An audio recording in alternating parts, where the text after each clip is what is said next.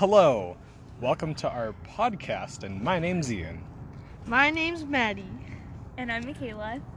Alright, so today we're going to be talking about parental rights in America, and more specifically how gender roles have pigeonholed the way that the American court system has seen who in a family gets parental rights.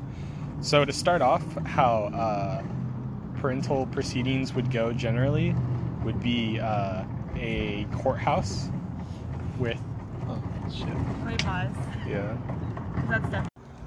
Alright, so generally for parental rights and deciding who gets what, you have a courthouse where a judge and the two parents with their divorce lawyers will battle out who gets custody. So the judge will decide who gets how much parental rights and, if necessary, who gets compensation and how much. Part of this is having someone from the courts going into homes and seeing like what's the living status. They also go into each parent's job / what they've been doing for the past couple years and kind of seeing what kind of parent they are to like properly judge who gets what and who does what. So that's pretty much the basics of what you're going to need to know for a divorce and / parental courts. So our opinions on this topic. So my opinions personally on this topic is that men tend to be unfairly treated. You can see this in statistics where 80% of women in courts generally get custody or full custody over the kids, which leaves an extra 20% where either the parents will share custody or the males will share about 10% custody.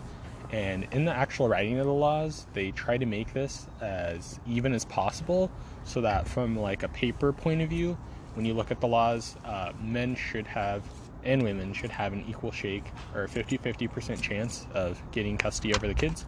And this simply just isn't what's happening. And a lot of that I think has to do with that is simply just the nurture and like collector, I guess, gender roles that we have in America. So this kind of goes back generations, but generally it's seen that men go out and they work out all day. They like come home, bring the bread with the money, and that's what they do. And then the mom generally stays home and she'll take care of the kids and make sure everything's good at home. And that kind of follows I guess families into the courthouse. So when you start seeing families like getting divorced, and you have to think about, or a judge has to think about, who should really be taking care of the kids. You can kind of see how they're affected by gender roles. They're mostly just going with the women just because they think, women generally take care of the kids, so they should probably get the kids. But in most cases, even where men would like to actually have custody over their kids, or maybe would be a little more suited for having custody over the kids, we see a heavy leaning towards men not being able to have custody over their kids and having to pay large amounts in child support. So Maddie, what's your opinion on this for the audience? Well, like you said, it's very unjust in a law sense, and yes, men and women should be treated equal in the courthouse when it comes to dealing with family issues. But that's just not what we see in the laws. Even, in fact, lawyers won't even come and even take your case because for men, because of how little they will win the battle. They'll just say, it's just a lost cause, I'm sorry, and then they can't do anything about it. And how the legal system even works within that court is there's a judge. It's not like where there's a jury and they get to pick out like who is the better parent. No, it's a judge in like a civil court, and you go through some steps, like Ian said, where they look at your house and they see if it's in good condition and how you're treating the kids. But not just that, it's also background checks, making sure there's no drugs or any crimes that you have done in the past to make sure that you're a fit parent. But even then, men have to go through more steps if they're not married with the mom, even if they do have a document showing that they are the real father and that they want to support them. And you just see them going through lots of hoops and it really not making any difference, and people are just unaware of this serious crisis that really affects not just people who are getting divorced, but just children in general. If we even go off of that, it's like if you, let's say, like a kid is just not happy in the home, that can really affect, what we see as a society and what can be in the future. And now to the interviewing part of the show. Our interviewer wants to stay anonymous, but he does have divorced parents and knows this from experience. The first question we ask him is, do females have an advantage in the court case?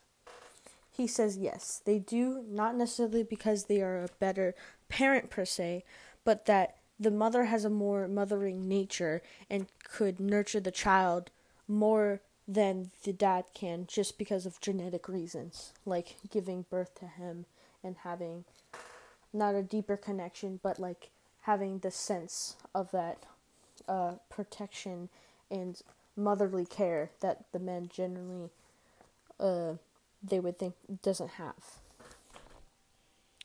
The next question we asked him was, do men have a disadvantage in the court case? He also says yes to this because of the mothering nature, like he said in the previous question, and the process that it takes to even become either joint custody with the mother or even part. And it's like visitations, which demeanor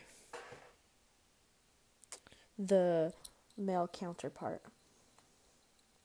The last question we ask him is, do you think that women have more benefits in the custody case? He says yes to this because of the lenience towards women. So if they do get custody of them, which is most likely, they have full custody of that said child, but the dad also has benefits where, like, he can do child support and see the child, but it's mostly under the name of the mom, and she gets all that money for the kid and for food and whatever necessary things she needs.